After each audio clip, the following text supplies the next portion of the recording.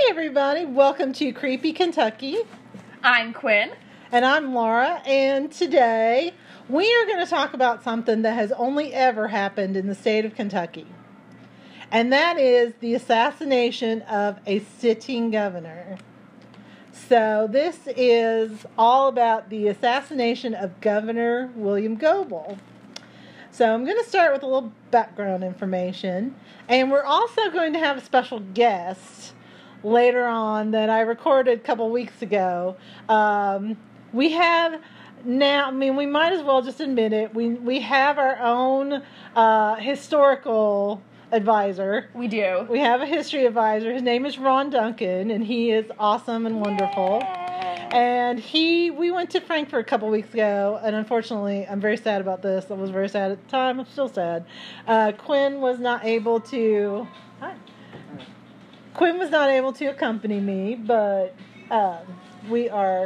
Hi, Dom! Hey.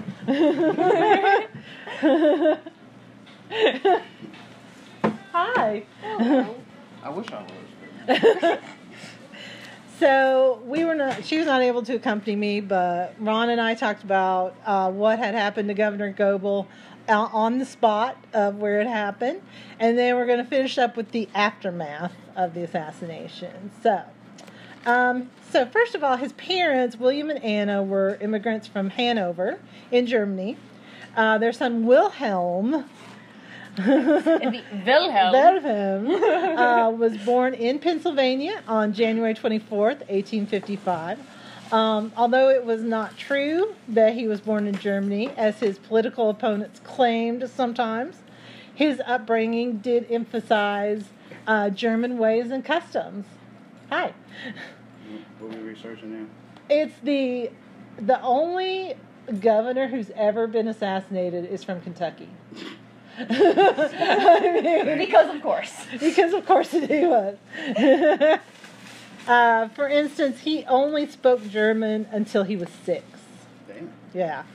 And he was mostly raised by his mother, while his father was away fighting for the North during the Civil War. So this quote-unquote foreign background led to distrust of him as a Kentucky politician, although you will hear there are other reasons not to trust him. They better leave the shit alone. Yeah. Yeah. Okay, so after his father returned from the war, the family moved to Covington. We don't know why the family moved, but we do know that the father held several jobs in the area. Also, that William was used to earning a living to help out the family at a very young age. Yeah. His father wanted him to become a jeweler, so he apprenticed with a local jeweler, but he decided he'd rather be a lawyer because they make more money. Why would you want your son to be a jeweler? No.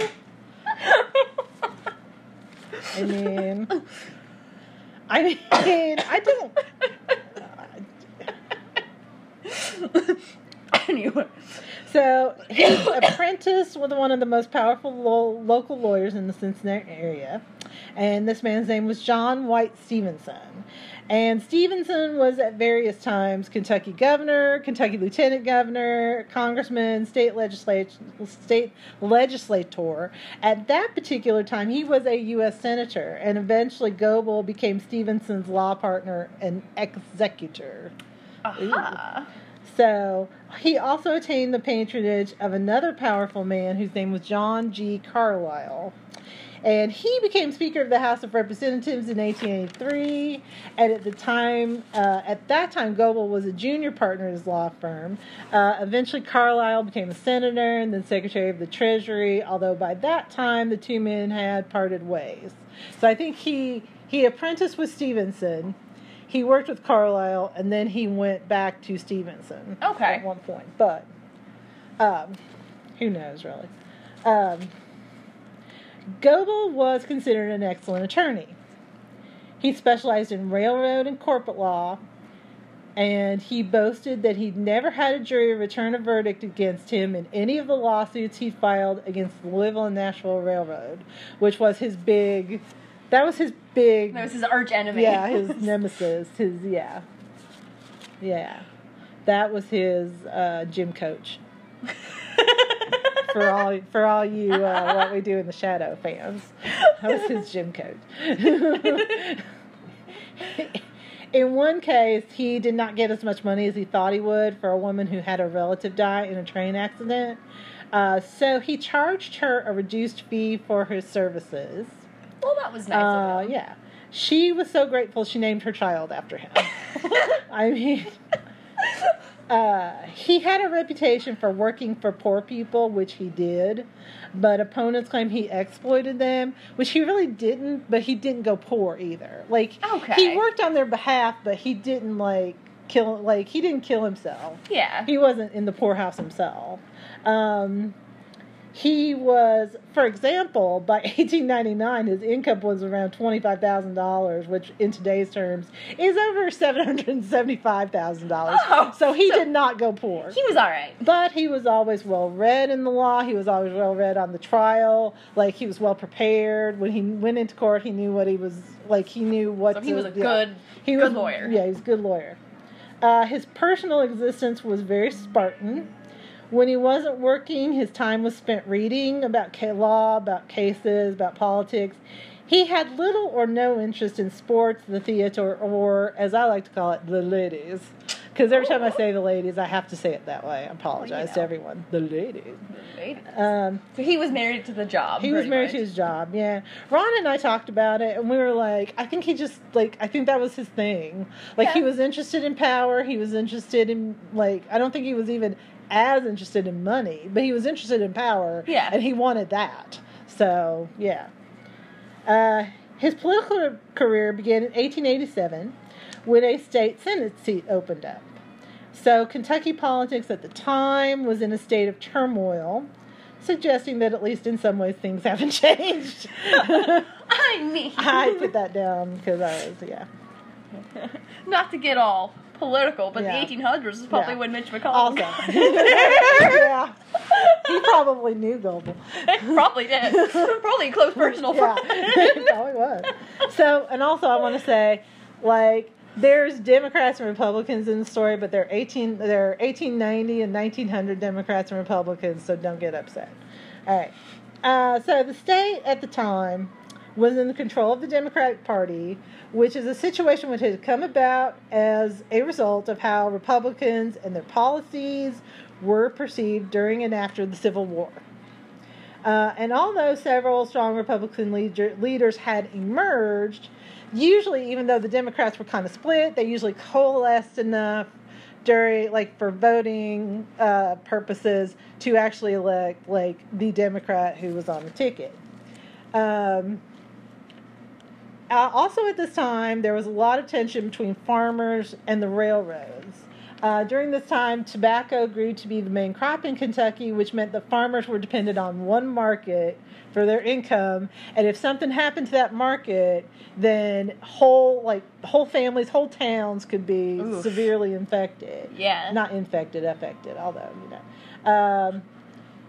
Meanwhile, the railroads grew and grew because not only logically at the time they were the smart way to transport everything, also they often paid little to no tax and got incentives to run certain lines to certain cities. Oh, well. So, yeah. So it was expected that Goebel, who ran as a Democrat, would win easily. But he faced unexpected opposition from an upstart political party, and this was called the Union Labor Party. It was made up, pulled members from several unions, from other progressive parties, from socialists, and even anarchists, of all things.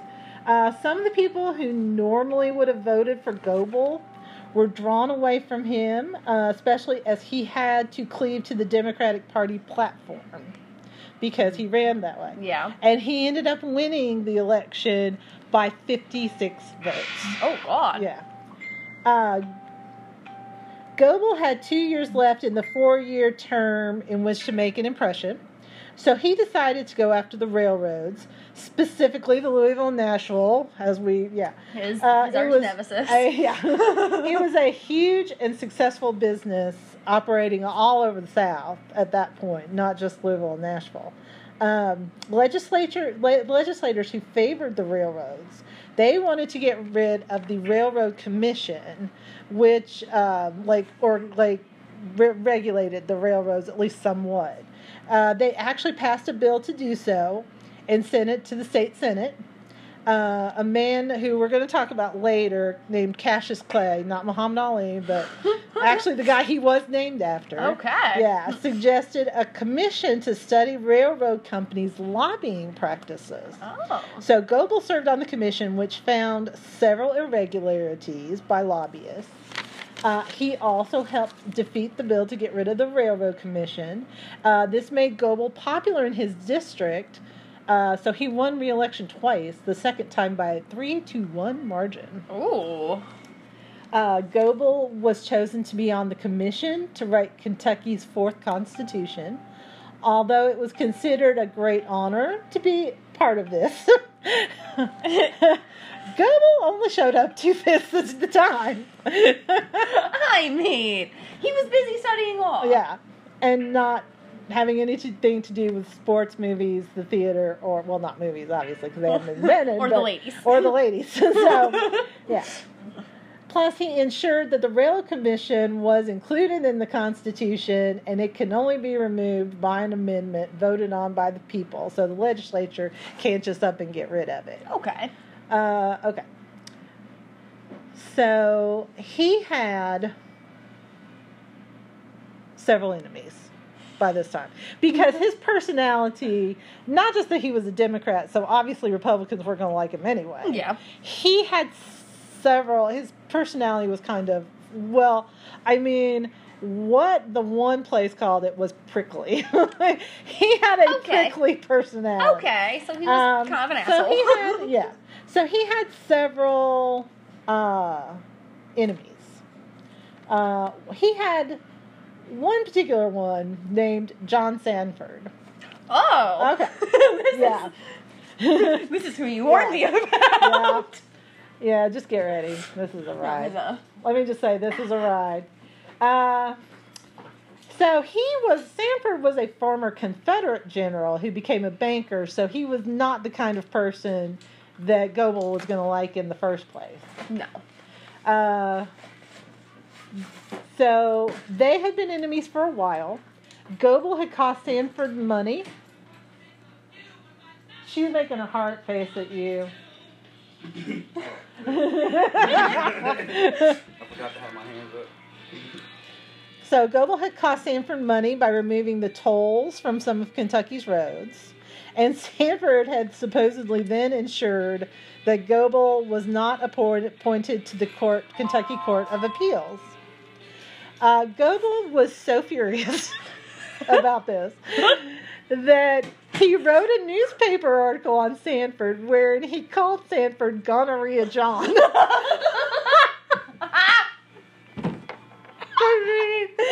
I'm just saying, when I read that, I was looking for some way to make this interesting, like this first part interesting to me. When I read that, I was like, I have my white whale. This is it. I remember you asked, like, how do you spell gonorrhea?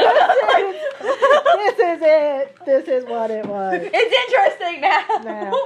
Yeah. So, okay. I was like, I found it. Gonorrhea, it's my John. ring. It's my ring. On April 11th, 1895, Goebel and Attorney General Jack Hendricks were walking towards Sanford's bank to cash a check. They met up with Frank Helm, who was the president of a rival bank, and Helm said, "No, go cash this check at my bank." But Sanford was standing on the steps of his bank, and he saw them. They saw him. He approached them, which was a huge mistake on his part. So he asked Goebel if Goebel was the author of the Gonorrhea John article, and Goebel said yes. 2 shots were fired. At first, no one knew what had happened, and then Sanford fell to the ground. Oh. He'd been shot in the head and died a few hours later. So, supposedly what I had read in one place was that Goebel saw a pistol in Sanford's right hand because supposedly he offered his left hand to the other men to shake. Okay. So he Like he figured, kind of like had it to the in his side hand, there. Yeah. And he was like, "Hi, how you doing?" And so Goebel had his own pistol with him. Goebel walked to the police station and turned himself in. I shot gonorrhea John. He actually, according to what I read, he said, "I suppose you heard what's happened." Which, like, since he walked straight to the police station, Probably maybe not. not. And it was like the 1800s, I mean, so news didn't really travel that it was on fast. Twitter already. Gonorrhea John got shot! Hashtag gonorrhea John! Gonorrhea John was trending in Kentucky. Oh my God. See, I knew when I got to this part, I was gonna get it. Ah. R.I.P. Gonorrhea John.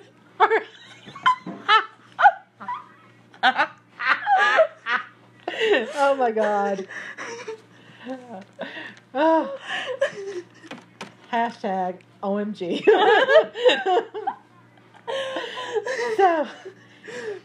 So Goebel, his brother, oh my God. Okay.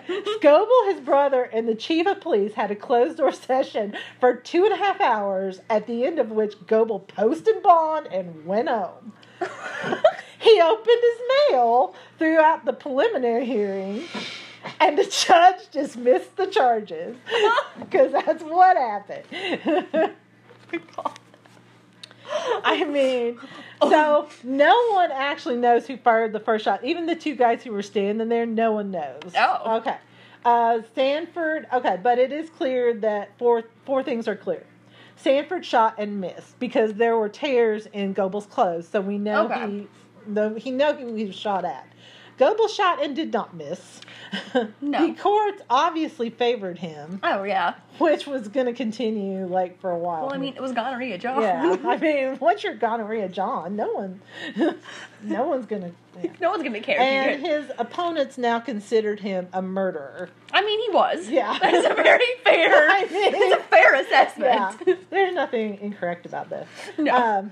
Dueling in Kentucky was not only illegal, but if you were and are still a public employee, you have to swear on oath that you haven't dueled.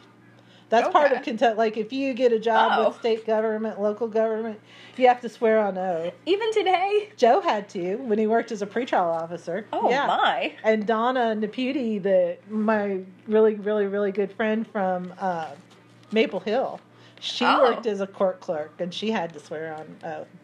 You haven't dueled, have you? You haven't dueled. That is also going to be from a future episode. Okay. If anyone wants to look it up in advance, it's My Old Kentucky Home. It's that. Which we are going to talk about eventually. Okay, so in 1898, Goebel proposed the Goebel election law. It superseded county election officials with a 3-member state commission appointed by the General Assembly, and then that commission would choose the county election officials. It was seen as a move by Goebel to consolidate his power. Because I feel like they figured at that point that he was president pro tem of the Senate by this time too. So I feel like everybody kind of knew he had like plans for bigger offices. So, in 1899, Goebel ran for governor, and here is some more wonderful politicking on his part. Oh, boy. Yeah. So, the Democratic nominees were Goebel, a guy named Watt Hardin. I don't know what Watt is short for, but I don't know, Watt. Watt? Okay. And William Stone. Okay. So, at the party convention in Louisville, Watt seemed like the front runner. Goebel and Stone made an agreement that Stone would get Goebel's supporters, and Stone would allow Goebel the right to appoint some of the people he wanted onto the ticket. Hardin saw that Stone and Goebel had made an alliance, so he decided, I can't beat either one of them at this rate. So I'm out. Goebel then broke the agreement that he had with Stone. Of course he did. Of course he did. Hardin re-entered the race, and on the next ballot, because they kept voting to see who... Yeah. So on the next ballot, the lowest vote getter was going to be dropped, and that actually ended up being Stone. So his backers actually had to choose whether to support Hardin, who was seen as one of the railroad's men, like he was going to help them, or Goebel, who had screwed over their opponent, or their guy. Okay. So this made Goebel unpopular even amongst Democrats. So at this point, the Republicans think he's a murderer. Probably a lot of Democrats think he's a murderer. Well, everyone should think he's a murderer, because he is. And plus, he's like screwing over like his opponents. Yeah. So he screwed over someone that he made an alliance he's with. Basically, he's out for himself. Yeah. Douche. Yeah. So the Republican actually beat Goebel in the general election, but the margin was only about 2,400 votes. The Democrats claimed that several Republican areas had voting irregularities, which they brought before Goebel's election board. Now, in a surprise move, the board ruled that the votes should count. Okay. So the General Assembly then invalidated enough votes to give Goebel the election. Republicans, naturally, were incensed. The state was, at this point, close to civil war. Armed citizens, just poured into Kentucky from Republican strongholds, especially the eastern part of the state. That was the biggest.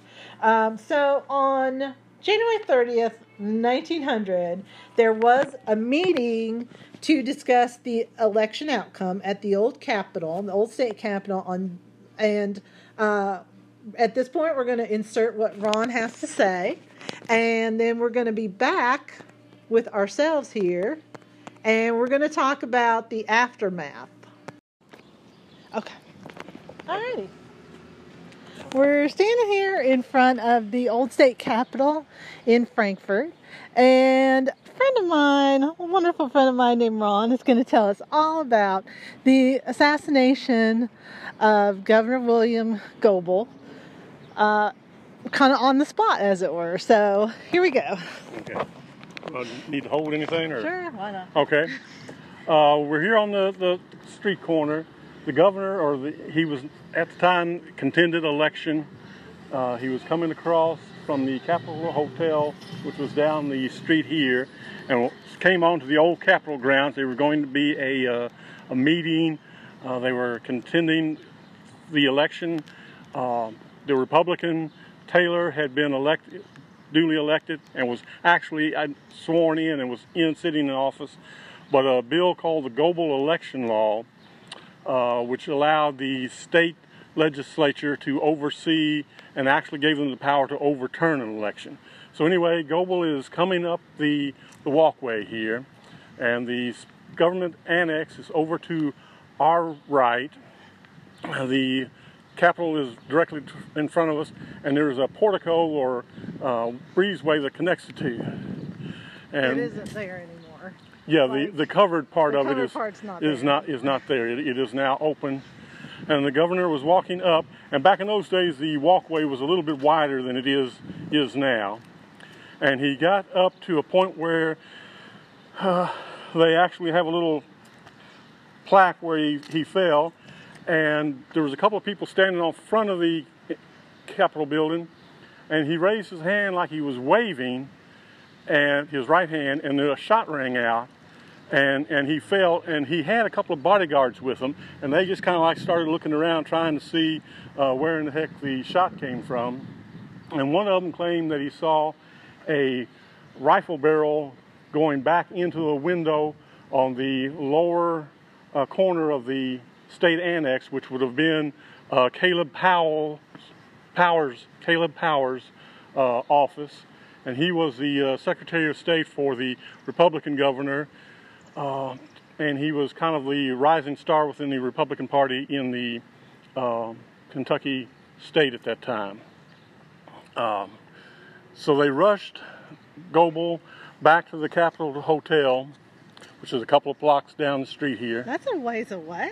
Mm-hmm. Wow. And they were having difficulty they found the exit wound, but they couldn't find where the bullet went in. Yeah.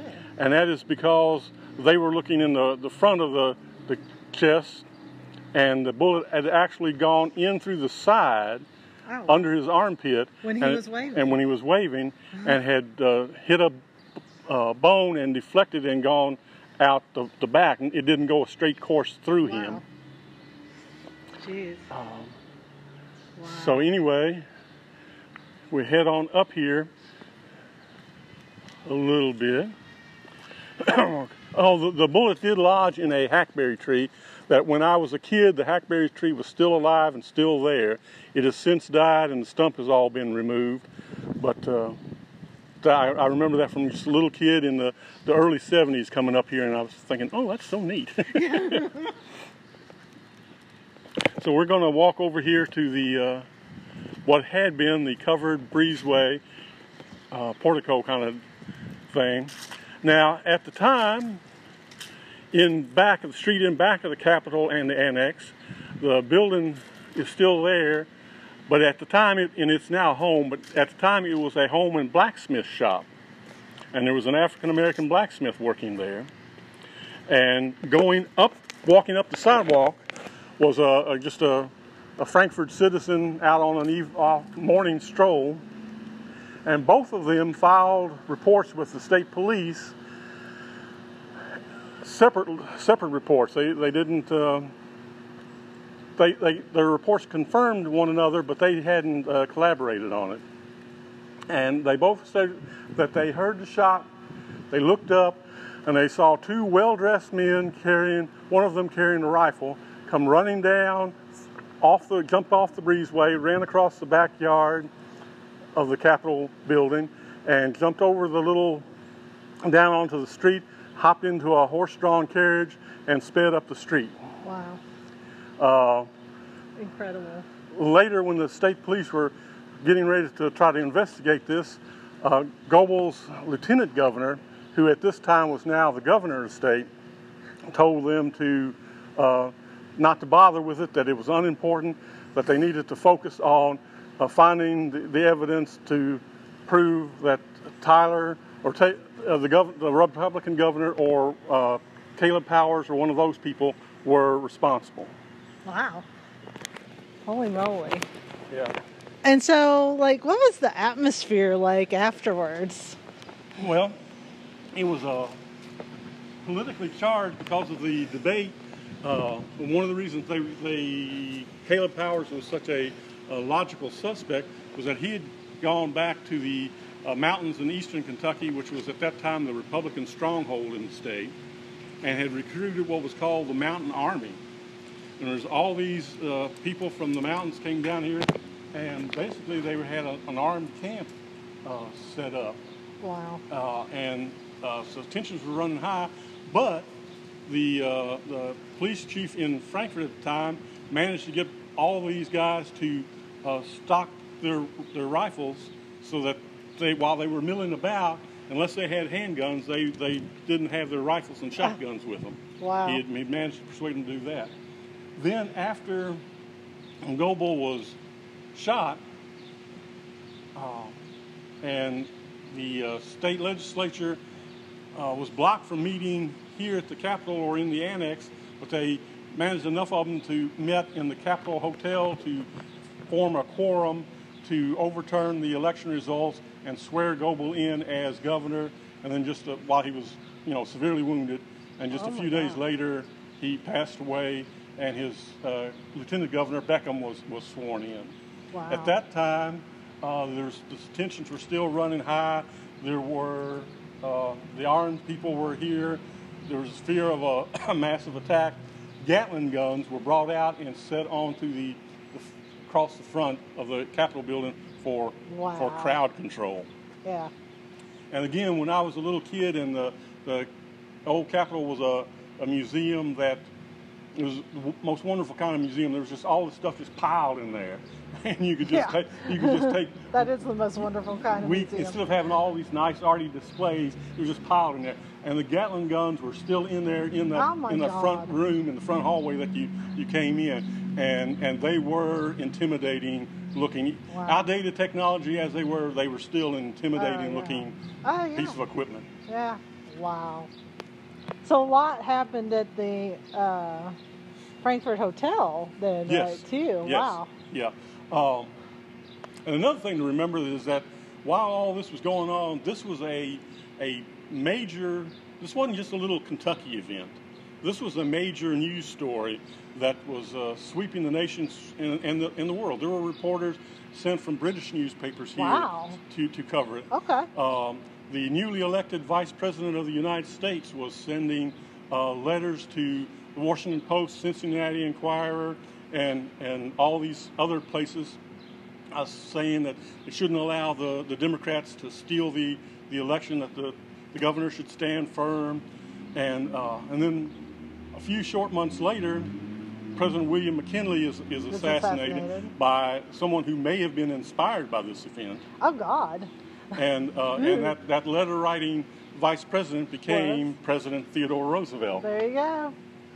And there were, I found going back through the internet, letters to the editors written to Indianapolis, because Governor Tyler, when he fled the state, he fled to Indianapolis and took asylum with the governor Mount, who was the governor of Indiana. Okay.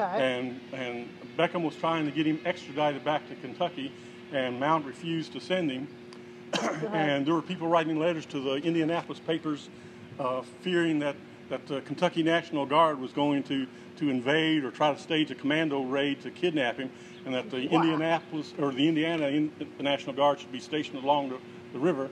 Well, in Frankfurt newspapers, and there were letters to editors saying that the governor, that Beckham ought to send the Kentucky National Guard into Indiana to get the guy. I mean, it was a very tense thing. Yeah. It made national impact. It changed election laws all across the country, and it was a major event, like I say, not just for Kentucky, but for the nation. And then it's just kind of like been forgotten and relegated to... Like so many other like things. So many other things that happened in Kentucky that were major factors, but are now forgotten. Yeah. Because they happened in a small upper South state. Right. Well, and like so many other things that like caused massive change, like what actually caused the massive change. All you remember is the change. You don't remember the cause of it. Yes. Wow. I mean, just standing here is, to me, a little bit eerie. I mean, I don't know about you, but... Because right up here is where, if the blacksmith and the other guy were correct and they did see somebody running back, this is the spot from where they would have fired the shot that hit Goebel. Like that window? Well, maybe? It would have been the window around front there. Around the front, but if the two guys that were seen running away, if they had shot from the portico, they'd have been standing here. Right here? Oh, my God. Wow. Yeah. It's very... And in the Kentucky Historical Society Museum, they did have on display for many years the coat that Goebel was wearing. Wow. And then there were some of the, because a lot of the trials for Caleb Powell and the others took place in Scott County. Huh. Oh, okay. And did they feel like feeling was too hot, yes, running too high here? But Cantrell, who was the presiding judge, was a Goebel man through and through, so they really didn't get any breaks there. No, they didn't. And clearly no. a lot of the evidence that was used in the trial apparently was still there. And I've read where at one time the Georgetown History Museum, which is located in the old post office in Georgetown, actually had one of the bullets that is thought to have been the bullet that was dug out of the hackberry tree. Oh my gosh. But a year ago when I went in there to inquire about it, the manager of the thing had no clue as to what became of it. They did not have any record of it, so that has apparently disappeared. Well, I mean, it's such a small thing. I mean, somebody could have pocketed it. You would never know. Yeah. And God knows where it is now. Yeah. or it could still be there. And yeah. Yeah. Wow.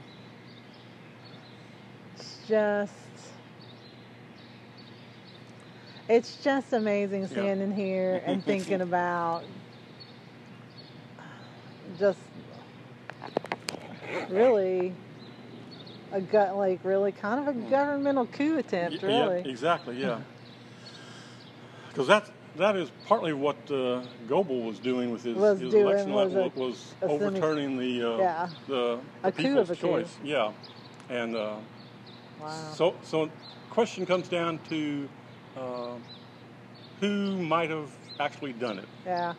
And there are a lot of one of Caleb Powers' assistants, who is thought to have actually perhaps been the trigger man, was mentally unstable. Oh, good. Well, that's what you want. Or at least turned out during the course of the trials, basically had a nervous collapse. Oh, God. Whether he did it or not, the case that the state brought was trying to say there was a conspiracy, but that guy was the trigger man, but that Caleb Powers was the brains behind it. Wow. Caleb Powers was a very astute, very smart fellow. I really don't think he would have thought that there was any way assassinating Goebel would have benefited him or the state Republican Party in any way. Yeah. I really don't think he did it.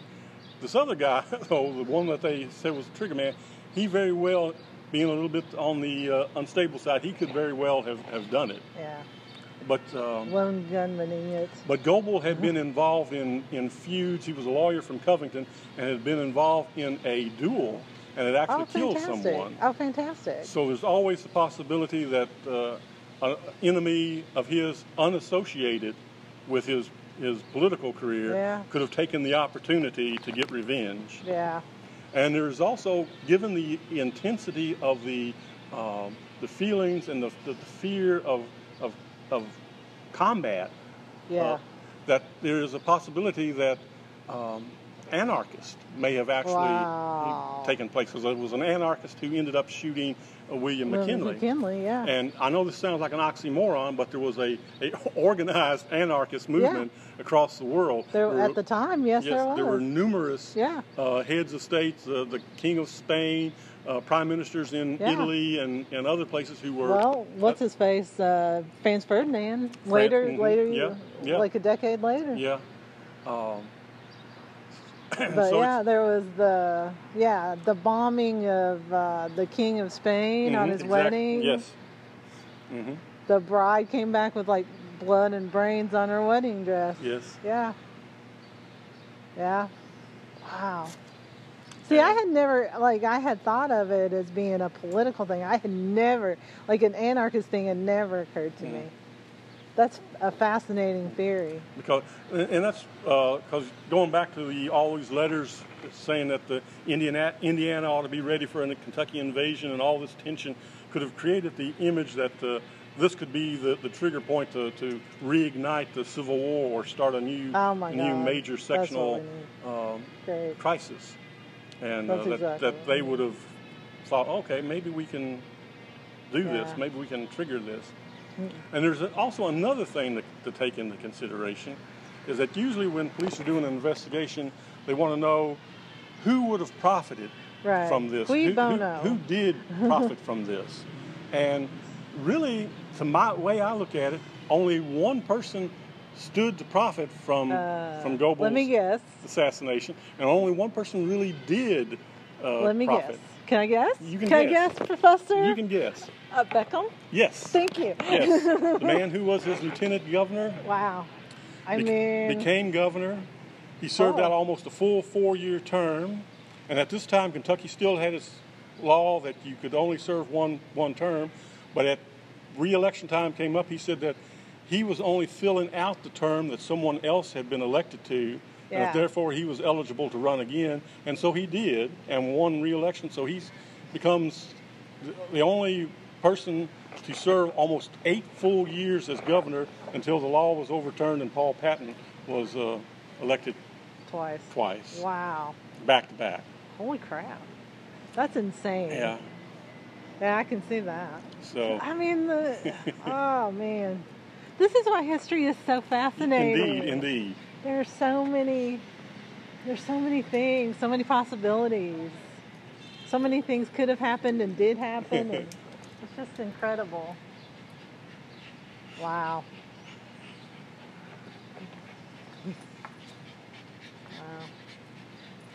If you're wondering about the silences, what it is us staring out, looking at the old state capitol yard, just thinking about like the past and how amazing it would be. So if you had a time machine, I take it you would go back to the day, the morning of. Yes, and I would station myself somewhere back in here and just to look to see what happens. Yeah. And another thing I wish I would do, had the energy and the ambition to do, would be to go to the state police office and see if they still have somewhere in their archives the reports that were filed by the blacksmith and the other gentleman. Oh yeah, that would be fascinating. Because I came across these in a book called That Kentucky Campaign, which was published during the course while the trials were running their course. Oh wow. And there's always the possibility that maybe this was all a fabrication by an anti-Beckham person to make Beckham look bad. Right. And I would like to really see if those still exist in state police offices or archives to confirm whether or not that really happened. I feel like it did, but as we stand here looking out across, you can see all these buildings out across there. Those are all the buildings that would have been here at the time. Yeah. This has not been subject to urban renewal. Yeah. And down ahead of us, you may not be able to see it because of that tree, but the Goebel statue is down there. Yeah. For many years, that stood in front of the new Capitol building. Yeah. And I can remember coming in school trips back when I was like in the 5th or 6th grade, and it was still in front of the new Capitol. Yeah. And there was also another big statue in the Frankfurt Cemetery at his actual gravesite. Oh wow! Maybe we should take a little drive through there. Okay. I can't believe that. I can't believe that's the blacksmith shop. Mm-hmm. I mean, that's just right. Yeah. It's kind of right across the street. Wow. Because at this time period, automobiles were just beginning and they were very unreliable. So still most people got around with horse and carriage, and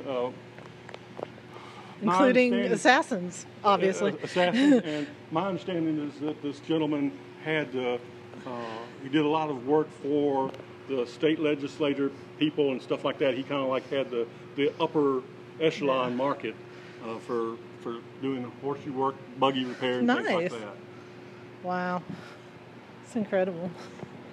So if you come to the Old State Capitol in Frankfurt, you are literally walking in the footsteps of not just Kentucky history, but American history as well. Yep. Wow. Okay, well, we're going to close this out now. Thank you, Ron. That was amazing.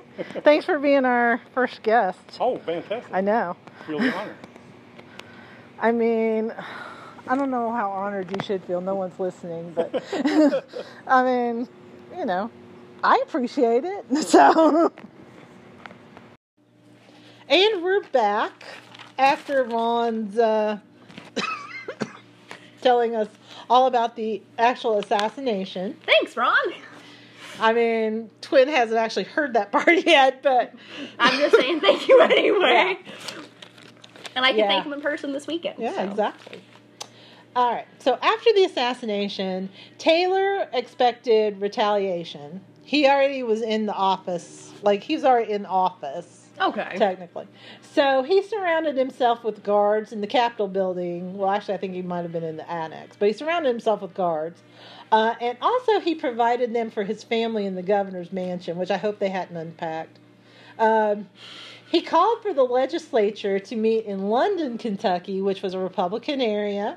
So some did go there, but not enough to actually form a quorum. And in the meantime, Democrats tried to meet in Louisville. So Goebel, as he lay dying, was sworn in as governor. Oh, God. Yeah. Yeah. So he ordered a proclamation dissolving the military body who'd been called to Frankfurt by Taylor. Because he called in the militia. The leader of the militia ignored it because he was Republican. And that was William Goebel's only act as governor. Something that went nowhere. Yeah. He died on February 3rd, 1900. You'll also enjoy this part. His last words were reported to be, "Tell my friends to be brave, fearless, and loyal to the great common people." However, Irwin S. Cobb, who was a young journalist at the time, and he later became a very well-known in like the 30s and 40s columnist and newspaperman, and he was William Randolph Hearst's highest paid employee for a while. Oh, wow. He was that well regarded. Okay. He found himself, he just happened to be there, he found himself helping the doctors out, and he wrote that Goebel had a meal, and then he said, "Doc, that was some damn bad oyster," and those were his last words. I want that to be my last words. That's going to be on the tombstone. That was some damn bad oyster.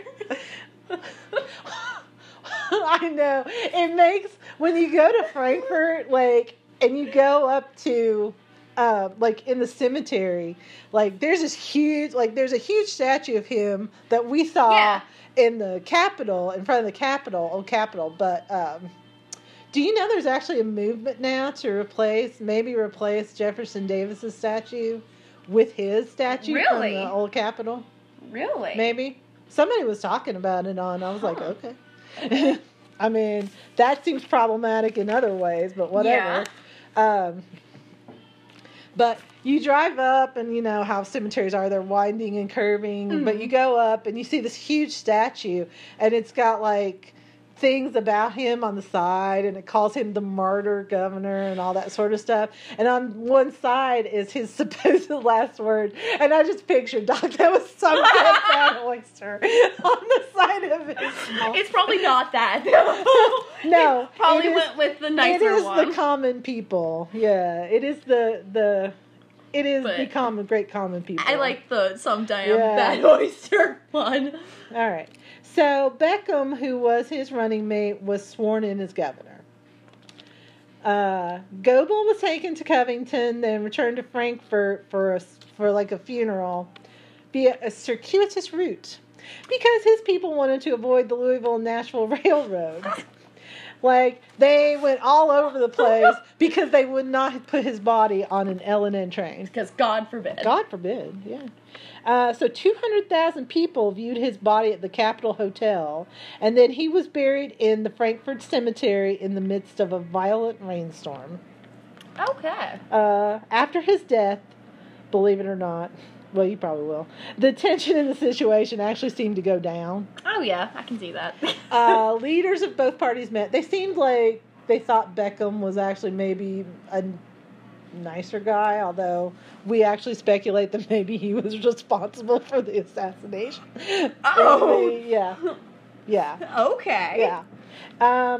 Leaders of both parties met. They agreed that Goebel had been elected governor and that the militia should be removed. While the Democrats agreed that any Republicans would be granted immunity if they had shot him, and a fair and bipartisan election law would actually be enacted. And then there were some other things. But the state legislature was still acting as two separate bodies, Democrat and Republican, and the governor would not sign any kind of Taylor, that guy.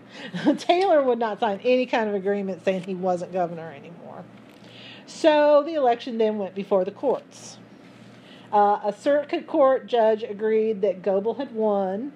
Republicans appealed. The appeals court agreed with the lower court. Then the Republicans wanted to bring it before the Supreme Court, but the justices refused to hear the case. So the election was finally over, and Beckham was now officially governor.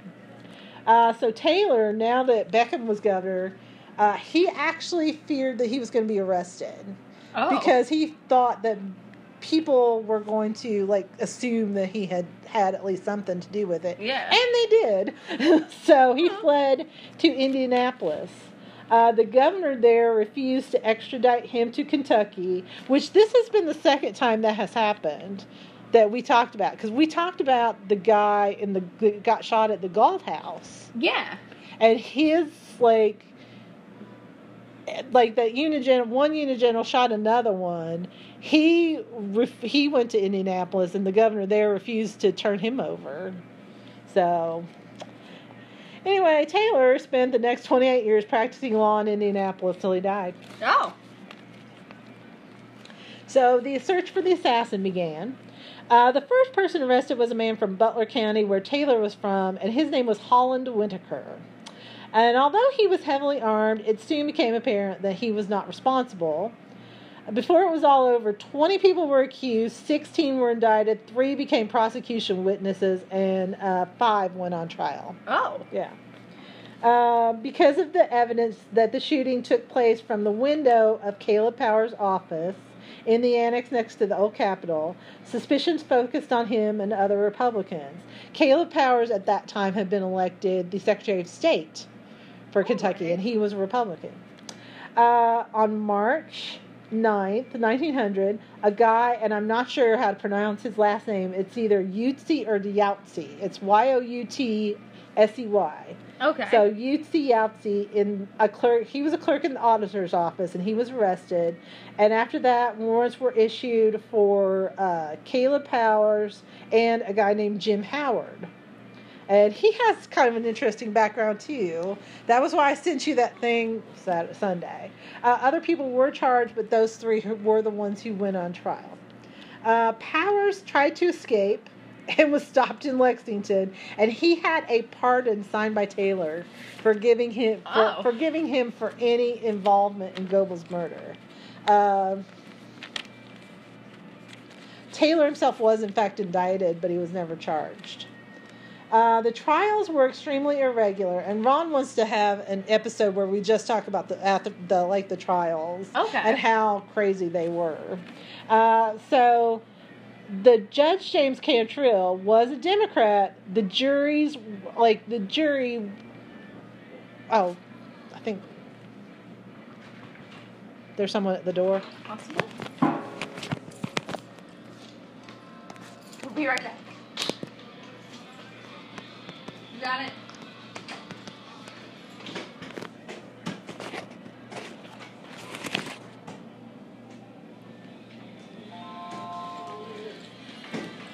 So the jury was made up mostly of Democrats, all of the juries, and there were many of them until the end.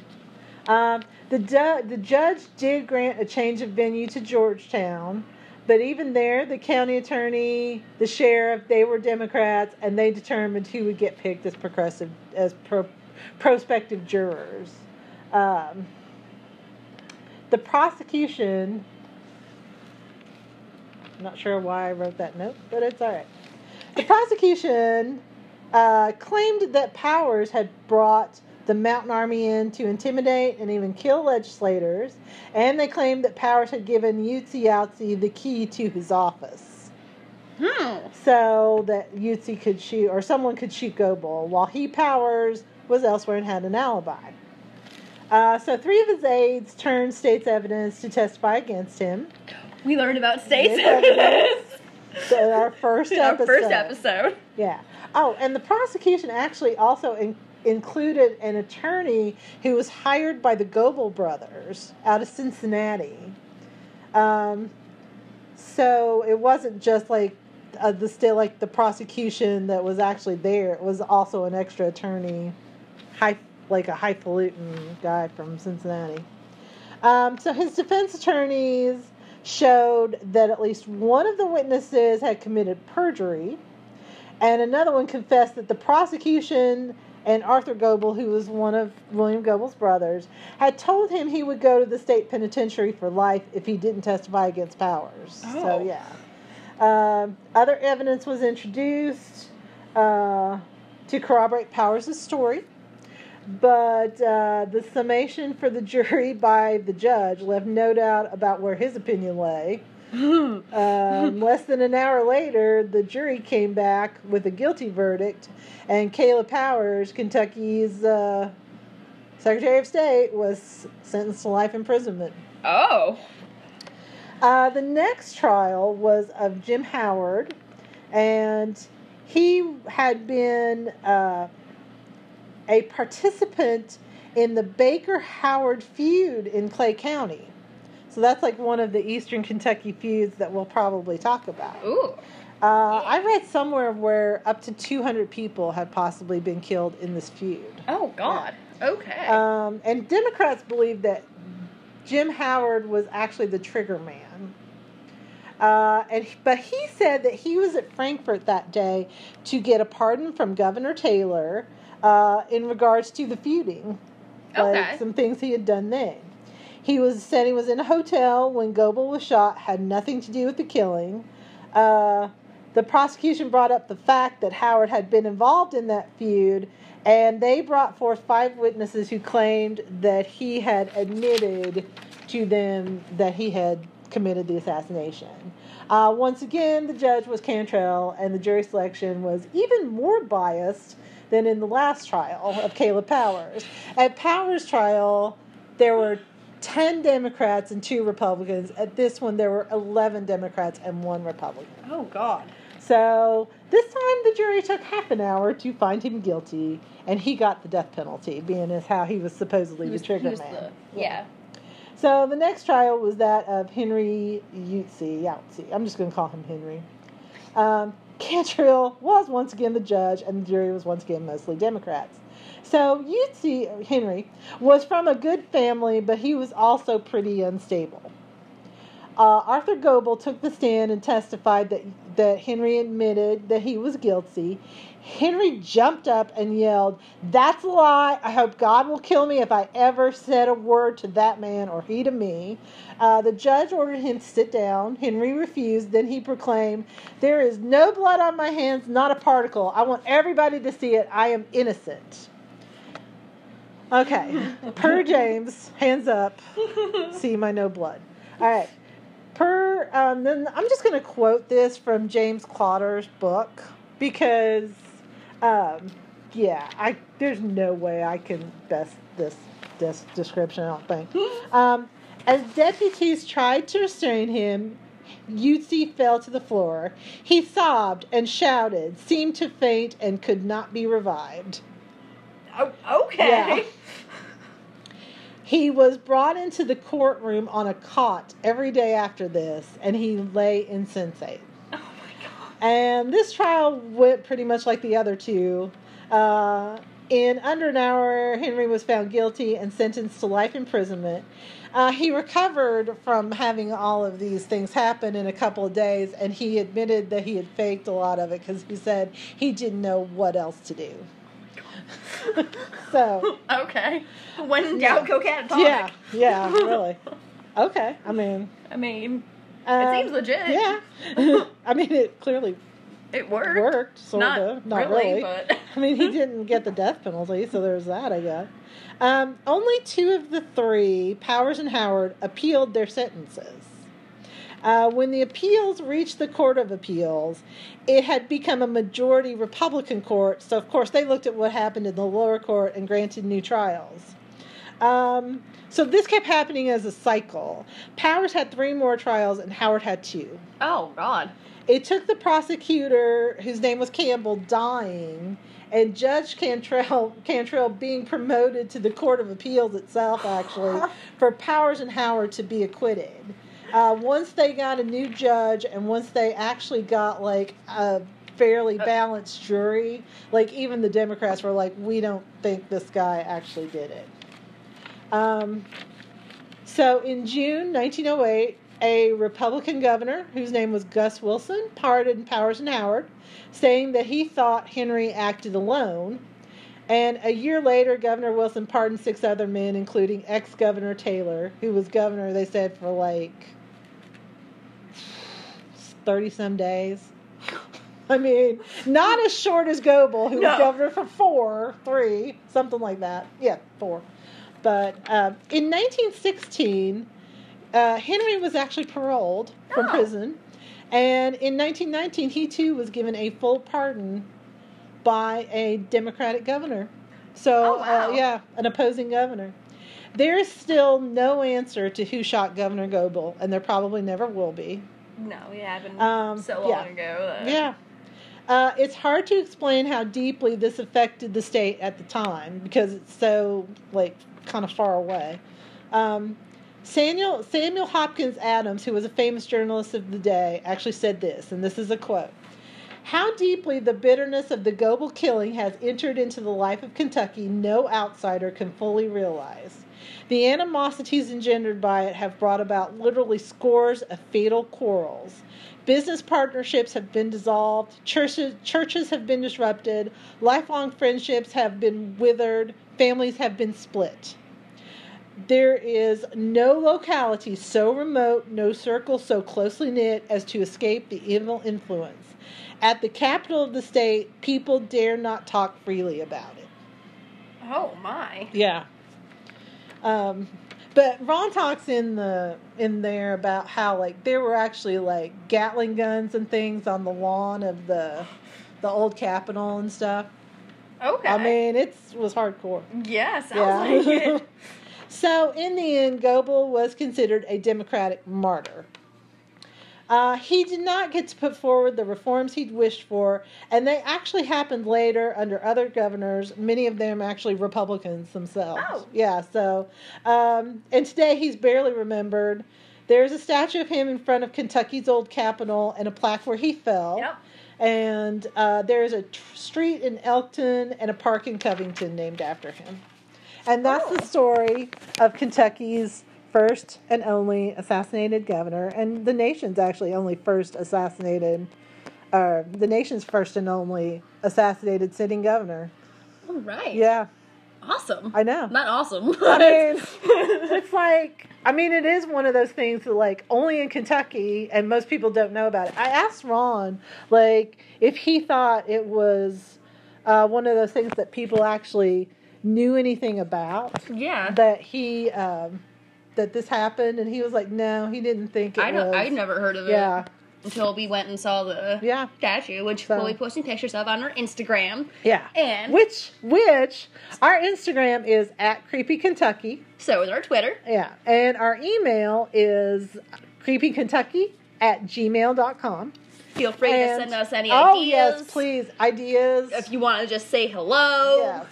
We're lonely people. We like hearing from people. Yes. We like any kind of validation. Yes. So, anything. Yes. Anything. Also, we might as well just start putting Ron at the end of every episode. We may as well. Yeah. So, Ron Duncan is our historical advisor. Yes, he is. Yeah. and much appreciation as always goes out to him. And thanks for listening, and maybe by next week we may have an interesting cryptid story, depending on how things go. Yeah. Yeah, this weekend. Yeah. We're planning a trip, guys. So fingers crossed. Fingers crossed. If not, we'll come up with something we'll come up with something for you. Don't you worry about that. Don't you fret there. Don't worry, guys. Yeah. With that, Kentucky. What the hell?